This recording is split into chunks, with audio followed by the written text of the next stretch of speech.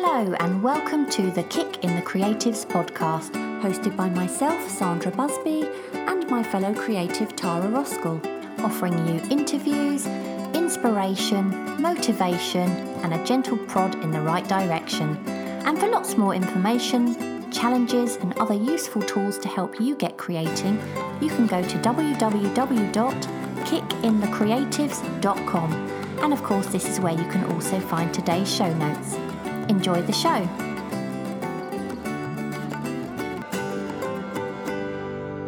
Today's guest is Mitch Bowler. Mitch has a fascinating story from growing up in a small town in Canada with dreams of being a video games artist to making his dreams come true and moving to live and work in the industry in China. Since then, Mitch has created the well-known platform and podcast called Pencil Kings, where he's helped thousands of artists to learn to draw.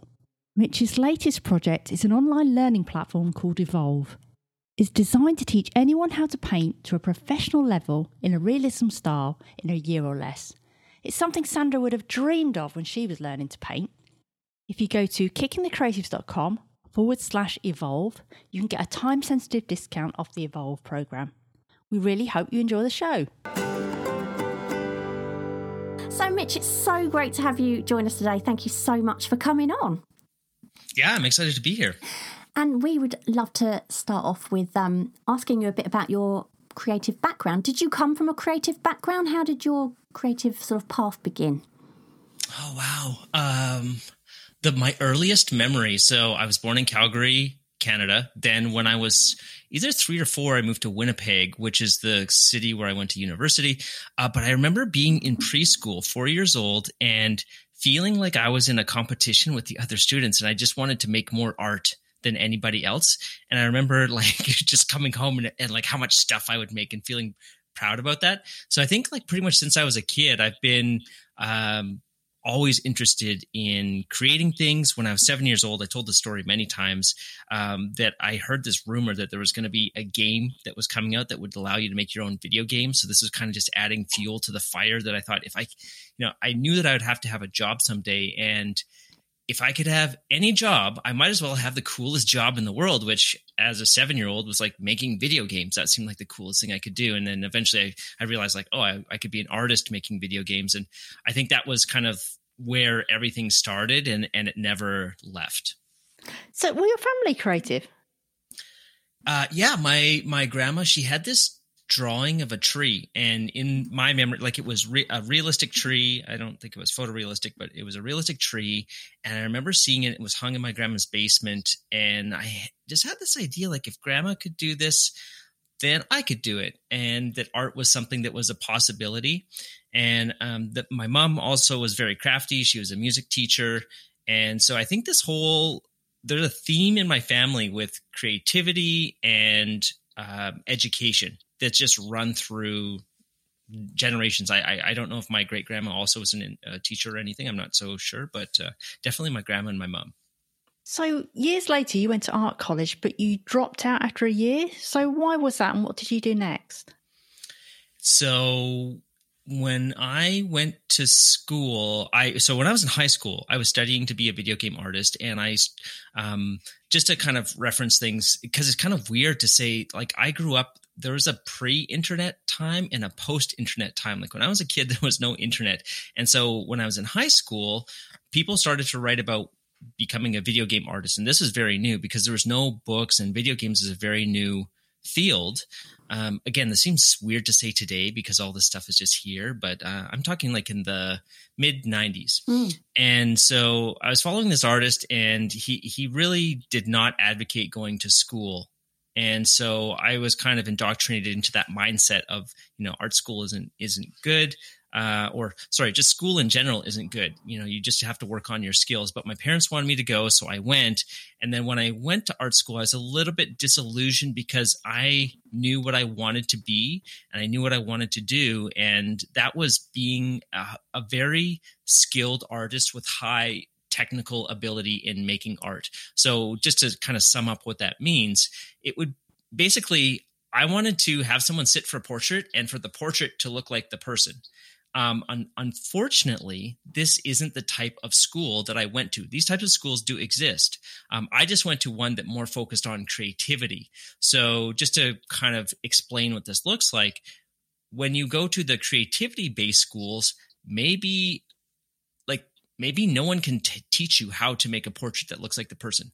And that might sound crazy if you've not been to art school, but that was my experience, that there wasn't instructors that helped you go down that path.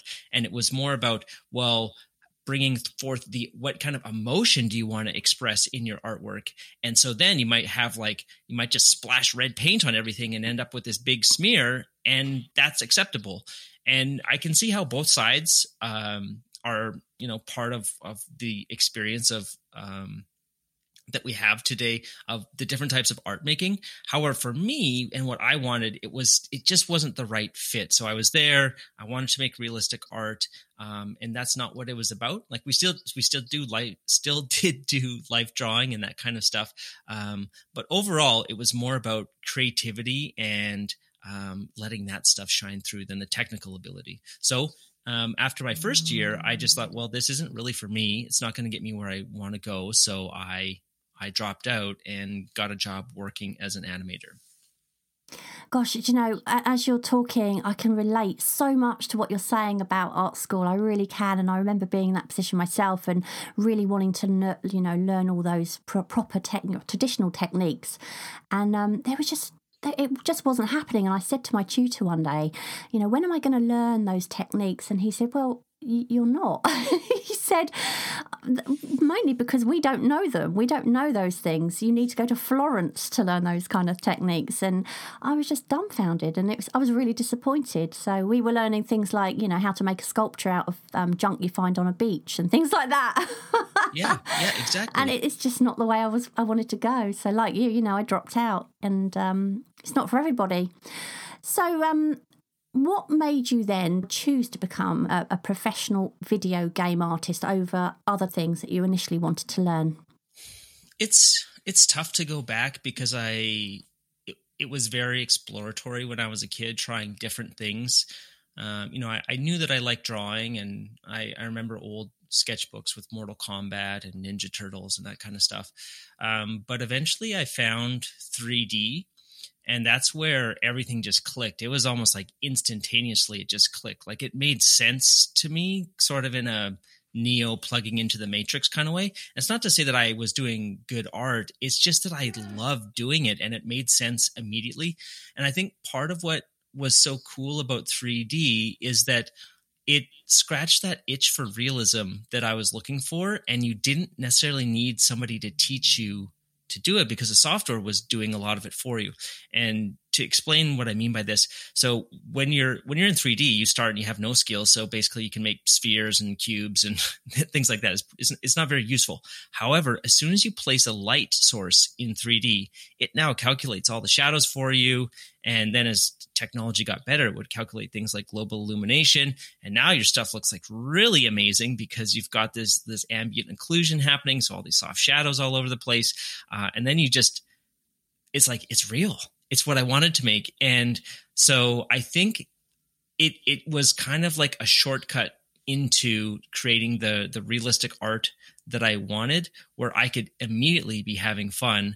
And then it also, 3D artwork is what gets put into game engines. So it was just a natural kind of marriage there between the technical side and realism and art and creativity. And it was all kind of mixed together, this perfect storm, and just being exposed to this at a very amazing time when I think it was about maybe 13 or 14 when I had my first 3D software that I could start making some things where, life hasn't quite come crashing in with all these responsibilities and stuff. And the parents are still paying for everything. And, you got lots of time in high school to just mess around. And so it was a very fertile time for me to develop these skills, which then translated very nicely into video games. And this was, something that I'd been dreaming about since I was about 7 years old. So, I don't know, just, I think that I was fortunate that I knew what I wanted to be from a young age. And nobody really showed me what to do because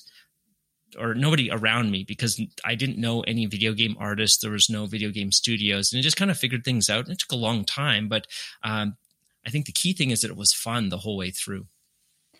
I know I've heard you say about your first job and you did something to accelerate your learning. Can you explain what that was?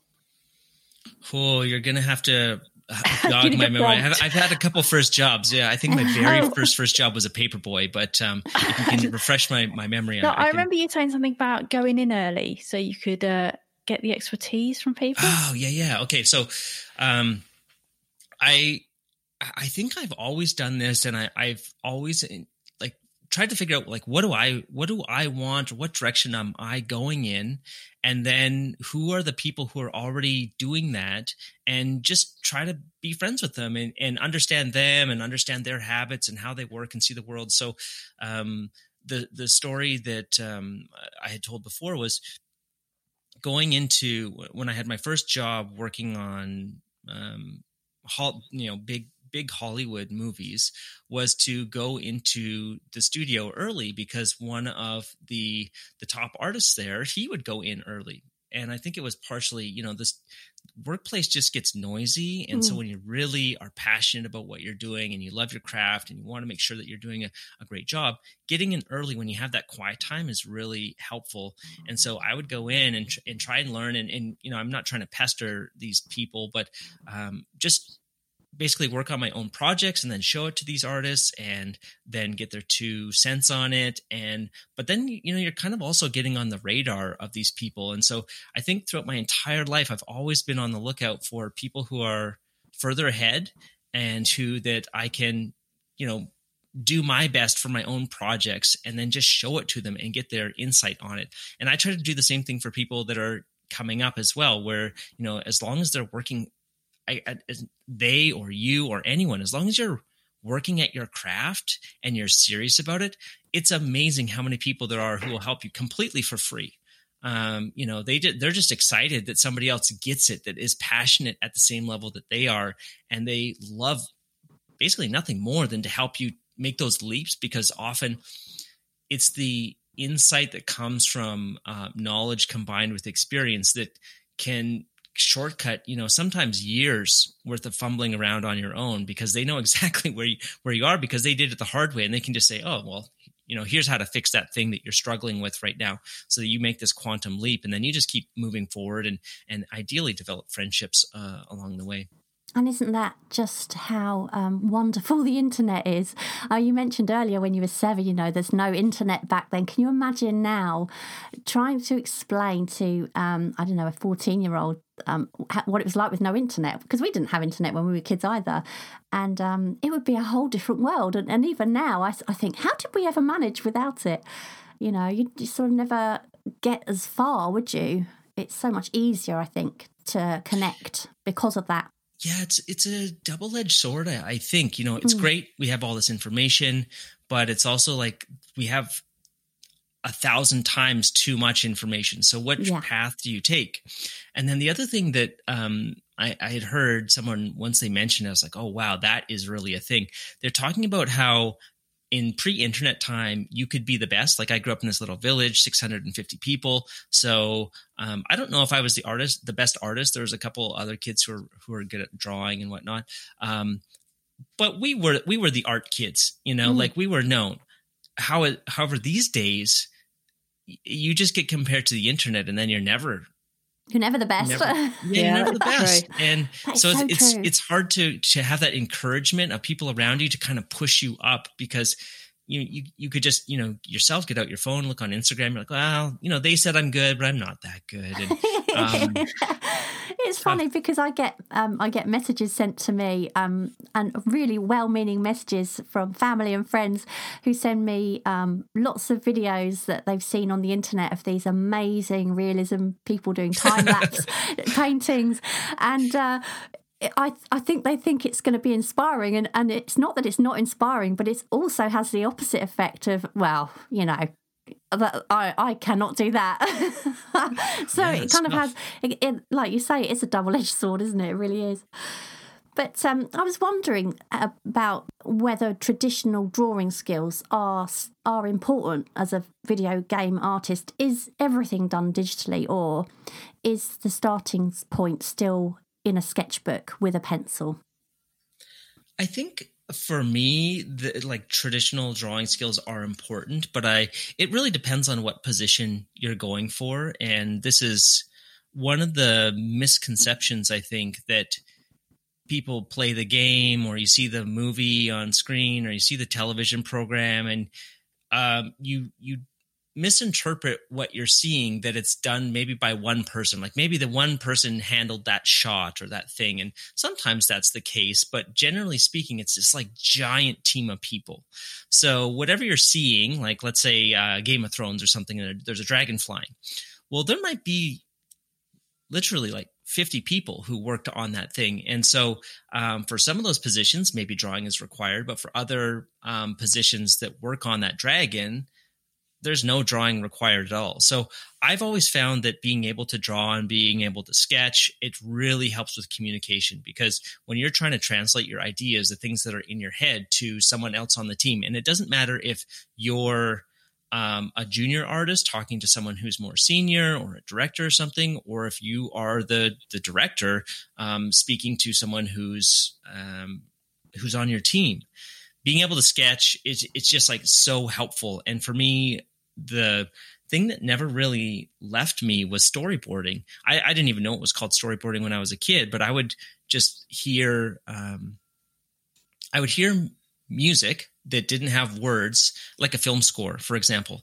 And then I would just draw the story that would go along with it. And because I liked comic books, I just naturally did my own thing, and they were never finished drawings, but essentially it was storyboarding. And I think this is a skill that so many people, there's so much application for storyboarding all over the place, that you could use it in your workplace. You could use it for planning a birthday, like a surprise birthday party, probably a standard birthday party. You wouldn't storyboard it out, but a surprise one you might want to. And then you could explain those ideas to a photographer if you're going to have somebody who's photographing your surprise birthday party. But so yeah, for me, I think over the years, the quest for realistic drawing left the more that I got into 3D. And then the quest was more about like, how can we get the most realistic result with 3D? And then once you keep pushing more and more on realism, then you get to a point where you're like, well, what's the point with realism? And then you go to cartoon, and you're going to stylized work. And so it all kind of comes back around on itself. And, wow, that was a really long-winded answer. Yeah. Do you draw? It was a good one, though. It was. So there was a point where you were no longer fulfilled by what you were doing, and you moved to China to teach English. How did that come about, and how did it feel to walk away from, that dream sort of job you once had? Okay, so I think just to clarify, I went to China first, and then I walked away about 10 years later. So I went to China. I went to art school. I dropped out, and then I realized, well, maybe I should just get the degree and kind of satisfy my parents. I think that was the main reason why I finished with art school. I didn't know what I was going to do, and they really wanted me to finish school. The piece of paper did come in handy, though. It was helpful to get a work visa to go to the United States. So I think there's immense value for me going to art school, because it allowed me to be employed in another country. But after I had graduated from art school, I went to China, and that's where I kind of like knuckled down and really got serious about making art. Had an opportunity then to work in Los Angeles and Hollywood, and then went back to China and built video game studios for about 10 years, the span of about 10 years. So that kind of catches us up. But eventually I got to the point where when I looked ahead at like what was the next thing to do, like what was the next move for career-wise, or what was the next project, I just didn't see the same kind of passion that I had all the way coming up.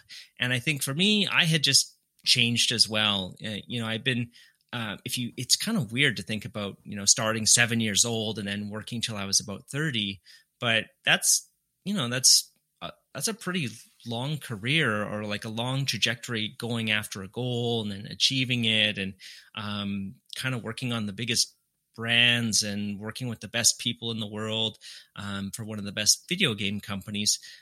And then it more got to be about, okay, well, what is life about, and what do I want to do, and how do I structure that and figure things out? And so that's where it made sense, or it felt like for me at the time made sense to step away. And there's positives, more free time. There's negatives, like, it's great having regular salary and all that kind of stuff.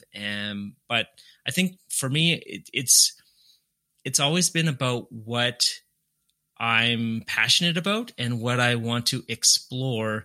And it's like, I don't know if you have this experience, but once you've watched a movie, you don't want to watch it again. So once I had helped build the third video game art outsourcing studio, it kind of, even though that's like, at that point I was kind of minted in my career, I'd already done it. So it's time for a new challenge. It's time to change things up and explore more about online education, and how can I help other people who might have that same kind of creative fire inside, but not know how to put the steps together in order to figure out how to earn income with what they're doing. And I think that's always been at the heart of what I've been trying to do for the last 9 years or so, was to help people take that passion and then connect it to sort of like the business skills. Although I talk a lot less about the business skills, but that's been the path that I've been on personally, understanding marketing, understanding business, so that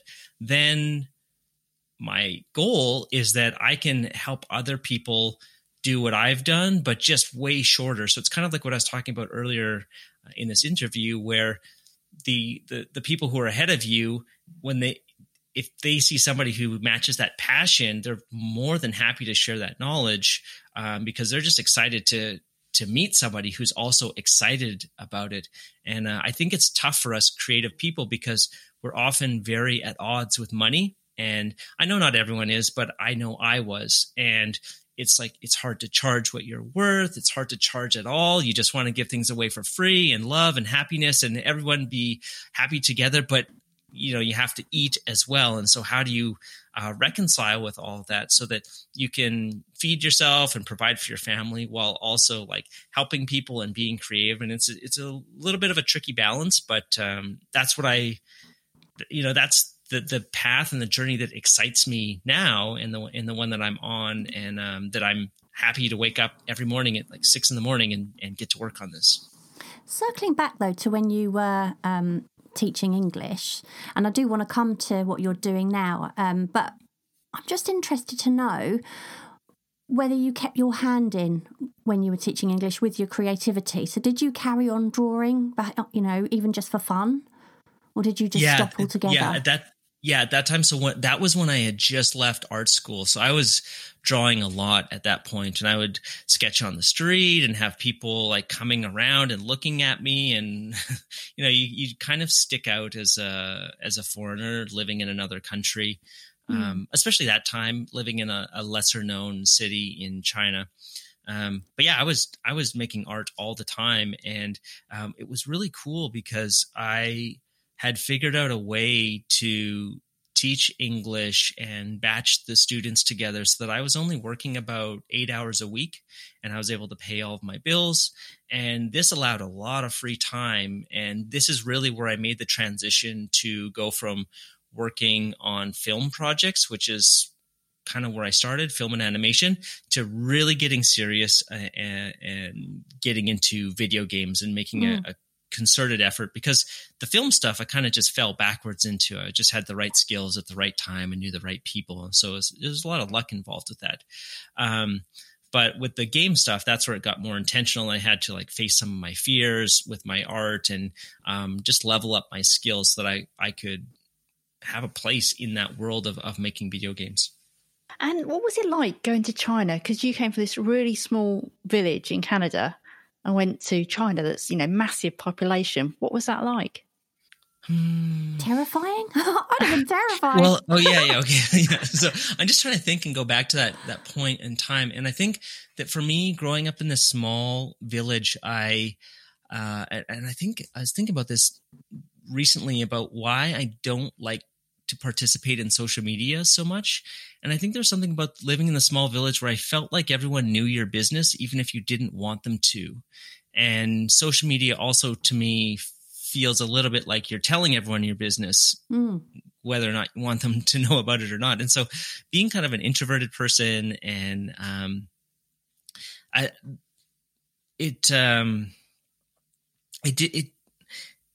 it wasn't terrifying. I just I wanted to escape being known. And it's a little bit weird. This idea that when I live here, I think, and it might be part of being a creative person, I'm not sure. These are just my own thoughts. I don't know if it resonates with other people. I could be completely crazy, but it's like, I never really felt like I belonged anywhere. And so, you have your family and your friends and everything is good. But as a creative person, people don't necessarily understand that you want to be an artist because everything that they know tells them you're going to starve or worse. Right. So when you have that, you already don't fit in from when you're a kid. And there was something comforting about being in another country, a foreign country, where it's like you don't fit in, but you're not supposed to fit in. Whereas when you're back home and you don't fit in, it's like, well, I should fit in, but I don't. And I'm creative. And it could just be like I didn't have the right peer group of creative people who are who all got it. I'm not sure, but for me, I had all these weird misconceptions about what life would be like living in China. And this is going to sound so backwards and crazy now, but remember, we're early internet days. And I thought, oh, there's going to be all these dirt roads and all this. I felt like I was going to be in some kind of something I'd seen maybe in National Geographic magazine, but obviously it was nothing like that. And it was just kind of this idea that, to open your horizons and see what life is like. And I think it was probably the best thing that I will have ever done in my life to go and live in another country. And I would highly encourage anybody to do the same. On my podcast, we just talked about this recently, the idea that you don't really know what your home is like until you go somewhere else to fully appreciate where you came from is really, because you have nothing to compare it to.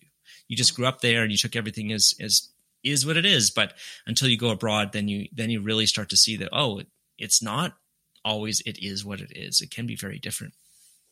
So while you were in China, the spark for video graphics, I think it was reignited, wasn't it, by one of your students? Can you tell our listeners a little bit more about that? Oh, you're pulling up lots of stories. So I want to make sure that I'm telling the right one. But one of the things that I did, so I was this English teacher there, and there was a woman who she was helping me to get students, and her son was dyslexic. So he had trouble learning in the school system there because any of the written things like with dyslexia, I guess, I don't fully understand everything. And but it's like words get mixed up. And so he would really excel at math, but any of the written stuff, he was not so good. And the school system was kind of just passing him by. And so he would come and I would tutor him. I think he would have been 14 or maybe 13. And his mom was really, I believe, very forward thinking. Her name is Lisa. And in exposing her son, who the traditional school system was failing him, to these foreigners who were coming to China. And at that point, China wasn't fully open the way that it is today. It was kind of like really just the beginning of it. And so yeah, we worked on his 3D, and I kind of mentored him and taught him things. But just like me, he was just passionate and he loved it, and he just kept working at it on his own. And so I can maybe only take 1% or less than 1% of anything, any credit or anything. But yeah, he just kept pushing, and now he's like a top 3D artist in China. And it didn't matter whatever I don't know what his high school marks were. I can't imagine that they were great because it's so competitive there, but he was able to find his way with his art and be a very, very successful artist by, just continuing to push forward. Yeah.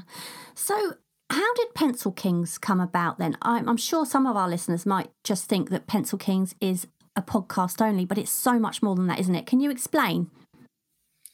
So Pencil Kings, it's really, I think, like a community, and we have a lot of different courses there. So we've hired different instructors, and you can watch the videos, and you can participate in the forums where the community is, and there's live community events.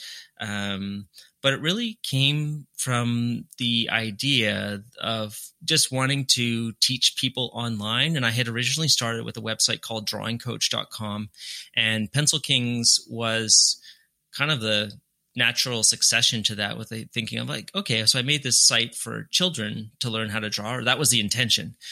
Really, the goal of that project was to learn how to make a website.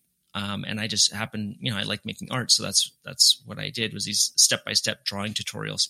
And so the idea was, just to try to continue to teach, and also to, I think, advance what I was understanding about how you can monetize something, which again kind of gets what I was talking about earlier in this tricky space of like, how do you support yourself creatively? And so I now looking back, I mean, Pencil Kings is still going. We have a great community manager inside, and she's doing lots of cool monthly challenges, and now she's hosting weekly skill check things for students to come in and build their skills and kind of like focus on getting more practice time in each week. But when I look back on it now, Pencil Kings was really like a lab where I could test different ideas and try things out, and really just use that to get to where I'm at now, and how I can see things and understand things, and really have a good idea about what's needed for art education, and to be in a place now where I think I can give so much more back to people, because with the understanding that I gained from running Pencil Kings, there's a lot of, like, I think the main focus that we see online is skill building, but there's so much more that people don't talk about. And I wouldn't have known what that looks like without having Pencil Kings as that vehicle to give me access to like thousands and thousands and thousands of people who write in emails and participate in the community and all this stuff, so that now the way that I can give back to the community, just like such a greater level, because the insight is so much deeper. And it's been the last 9 years really understanding the art community. And I'm just getting ready to get into this new phase of what Pencil Kings is, and how what its place is in the art community. I know we're not a giant site, but I think we can really impact people in a very deep way that's not been seen before. And so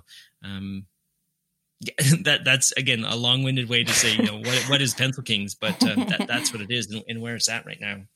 Just a question about Pencil Kings. Do you also teach people then how to make money with their drawing, as well as actually how to draw? We had dabbled a little bit in this before, and it was mixed. It was mixed because the way that we had done it before was predicated on having extremely high level skills. And where I'm at now with understanding things, I think that there's, obviously people make money with all kinds of creative stuff. I mean, there's people making money with stick figures. I mean, it doesn't really matter. So it's more about how you think about things. And so we dabbled in it, but it was Pencil Kings is at the heart of it has always been about just skill development. So you've already got Pencil Kings where people can learn to draw. So what made you set up the Evolve program, and how does that differ? So actually, that's a perfect segue, because when we had that course about making money with illustration is where became pretty obvious to me that there was a skill gap between, the really high level art skills that I wanted. If we go back to the beginning of this conversation, talking about art school, and where people were. So there's all these videos online, and people can watch them, and there's videos on Pencil Kings. There's lots of different other sites, but I was just seeing that people were stuck. And there's no way for me to really know, but I'm guessing that about 5% of people have the ability to push through and self-educate and get to that high level realistic style that they want to. And then there's 95% of people who are just going to get lost somewhere along the way. Like maybe they're following the wrong teacher, or maybe they don't have the right habits or the wrong tools. There's so many different ways that you can go wrong with art. It's really difficult. And so realizing that, I started asking this question, is like, well, what would a results-based guaranteed art program look like to develop, like realistic art skills? And I tried to create that on my own, tried making these curriculum for a few years, until it was through the podcast that I was introduced to Kevin Murphy, who he basically had this. He had this school where it looked like all the kids, and they were literally kids coming out of a school, were prodigies. And it's like, if there's a few kids who are really good, maybe they're prodigies, but when like almost all the kids are really good, then you start to say, oh, well, maybe it's not the kids, maybe it's the instructor, or maybe it's the curriculum, or both. And so then I became really fascinated in what he was doing, again, with this idea of like a results guaranteed art program, which sounds crazy that, I don't think anybody would really utter those words, but that's what I was looking for. And I think that's what attracts me to things as well, is kind of like, well, what is a crazy idea? A crazy idea is a kid from a village of 650 people going to Hollywood, and then, eventually going to China and starting these game studios. It's just weird. And that seems like a cool life to me. Like that's a fun story for me. That's what I want to do. And so when I met Kevin and saw his, what was happening in his school, it was just like, wow, okay. So he's got the curriculum, and I have the experience of teaching people online and understanding where the online art education space is right now, what problems people are having, and how can we advance everything based on, advances in technology and tools, so that we could essentially think of art college, the one that I went to, and instead of it being based on creativity, base it more on like the technical skills. And then instead of it being based in a physical location, let's make it available to anyone online, anywhere in the world, but still guarantee the results. Like those are a couple hard things to solve. And so it seems like a really fun challenge to work on. And so we've been working on this for the last, I think we're about 3 years into it now. And we just continue to get better, and the students are getting the results. And the hardest part about the program is just getting your butt in a chair. Everything else has been figured out, or there's support that's basically a phone call away. So if you're stuck on something, then you can just talk to somebody, and through video chat, they just like walk you through the problem. And then we see the problems that people are having, and then we upgrade the curriculum. And so it keeps getting easier and easier and easier for the students. And it's just, I don't know if you can hear the smile on my face right now, but it's just like exciting getting to build this. And I think this is the whole thing that I'm about, is like these challenges, these creative things, and like, how can we build them? And it seems impossible at the beginning, but you just like keep chipping away at it. And then you look back and you're like, wow, like look how much ground we've covered. And so, yeah, that's Evolve is kind of like the natural evolution for what Pencil Kings was. And if I'm to differentiate the two of them, I think Pencil Kings is about having fun. Whereas I feel like Evolve is about technical mastery. So even though they're both like creative, and Evolve has fun, and Pencil Kings can teach technical mastery, but it's not what they focus on or what they thrive on. And so it's a very interesting distinction. And I think for me as well, helping other creative people coming up, I can speak a lot better now to, if you know about business, people say like, well, what's your unique selling proposition? That made no sense to me. Almost all these business books make no sense to me until I go and try them in the wild. But now I can say like Pencil Kings, unique selling proposition, fun with art. Evolve, results guaranteed, technical mastery. Like these are very different, unique selling propositions. And so if somebody's thinking of doing something with their creative skills, I'm like, oh, how can I stand apart from other things? Like, let's talk, because now I understand it and I can help somebody through those challenges with the goal of empowering them to then start making a living or making some kind of income with their own creative skills, and then helping the next person up. And these are skills that aren't being taught at most art schools now. That's the beauty of it, isn't it? I mean, I've said to you before that, had Evolve been around when I was desperately trying to learn the old masters techniques, I'd have been there. Because you just can't find that kind of tutoring anymore unless you go somewhere like Italy or France. And of course, then you've got massive, massive art school bills. And I'm presuming this is going to be an awful lot cheaper, isn't it, than going to one of those prestigious colleges?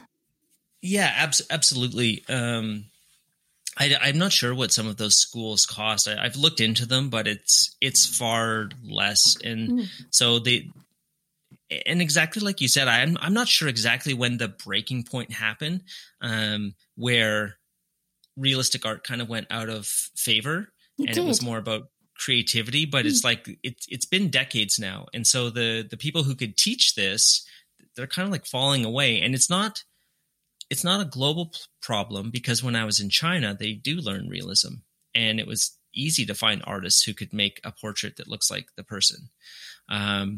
But I think here in North America, and I'm guessing for large parts of Europe as well, where you're based, that it's kind of fallen out of favor. And I don't know if the pendulum is swinging back the other way, where realism is the way to go. But and I don't even know if it matters. I think what matters is that, the student or the person knows what they want to do, and then they go and seek out the best resources that they can. And that's what I tried to do. And when I found Kevin, I was like, okay, this is the guy. I don't have to look anymore. Yeah. And then, we've been able to offer it, I think, at a very affordable price. Like I went and looked at the whole program is less than what you would pay for just the materials cost so basically I went and investigated, like, what does art school in the US cost? And it's pretty crazy. And it's across the board. There's different prices, but specifically the school that I wanted to go to, the Art Academy in San Francisco, I went and looked into it last year and the tuition breakdown and everything. And I saw the materials cost, and the materials cost. So that's no instruction, you nothing, basically just your tools, is what the entire Evolve program costs. Wow. And that's amazing. And the results are guaranteed too. So it's you go through and you'll be able to paint a portrait at the end of it, or whatever you want. Can I just ask, are you concentrating in Evolve on oil painting, or is it different mediums?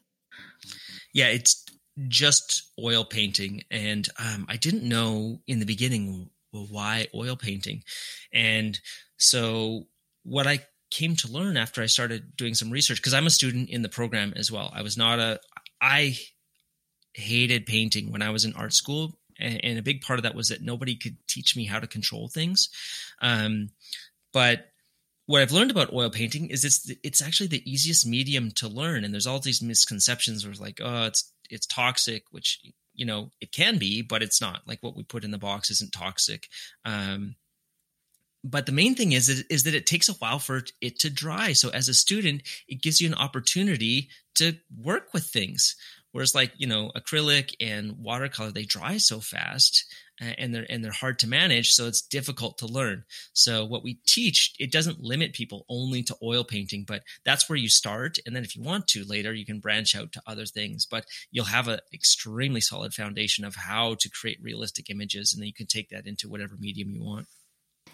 Well, I'm curious to know what kind of art you create now, and has Pencil Kings and particularly Evolve influenced your own art in any way? These days, I really just sketch on Post-it notes. But if you could see it now, my desk is littered with pink and yellow Post-it notes, usually with like little goofy figures. And I just kind of sketch because it's fun. And I think I'm getting back into it. And like I said, I'm a student in Evolve now. And so I'm also doing realistic oil paintings, and I'm excited about that. But I think for me, it's always been like it took a while, I think, to reconcile with myself that it's like it's okay to not make art, and I can still call myself an artist, because now it's about helping to bring other people up. And I think for a long time, I was afraid to share that with people, by making videos. And podcasts is a great way, because it feels like people listen to it, but not like hundreds of thousands of people listen to it, or at least I'm not there yet, versus some of the websites I've had, would have hundreds of thousands of people visiting them. And, you're not on video, so it feels a little bit safer, but I'm ready now to like get back into doing that. And I think where my creative output used to be through drawing, now it's going to be through making videos and speaking with people, and just redirect that creative energy in a slightly different way. So where can people find out more about you and everything you've talked about today? Well, if you're interested in becoming a video game artist, I put a book out. Didn't sell very well, maybe because I didn't promote it very well, but called Digital Artist Career Blueprint. So if anybody's interested in my story and in that, it kind of goes through the steps of how you could build a career as a digital artist, and that's on Amazon. If you look up my name, Mitch Bowler, you'll find it there. And it's a couple bucks. I think for Kindle, I think I have it at $2 or $3 or something. But then you can hop over to Pencil Kings as well, and we also have a podcast. So if you like listening to artist interviews, it's kind of all over the place. And I've had Sandra and Tara on the Pencil Kings podcast. So there's that, and as well as at Evolve, you can go and check us out there at evolveartist.com. Fantastic. Oh, it's been such a pleasure chatting to you today, Mitch. It really has. And we really appreciate you taking the time to talk to us. Yeah, likewise. Take care. Bye. Bye. Don't forget, if you're interested in learning more about the Evolve Artist Programme, you can get a time-sensitive discount by going to kickinthecreatives.com/evolve. Thank you so much for listening. We hope you enjoyed the episode, and if you did, perhaps you'd like to share it and leave a review for us on iTunes.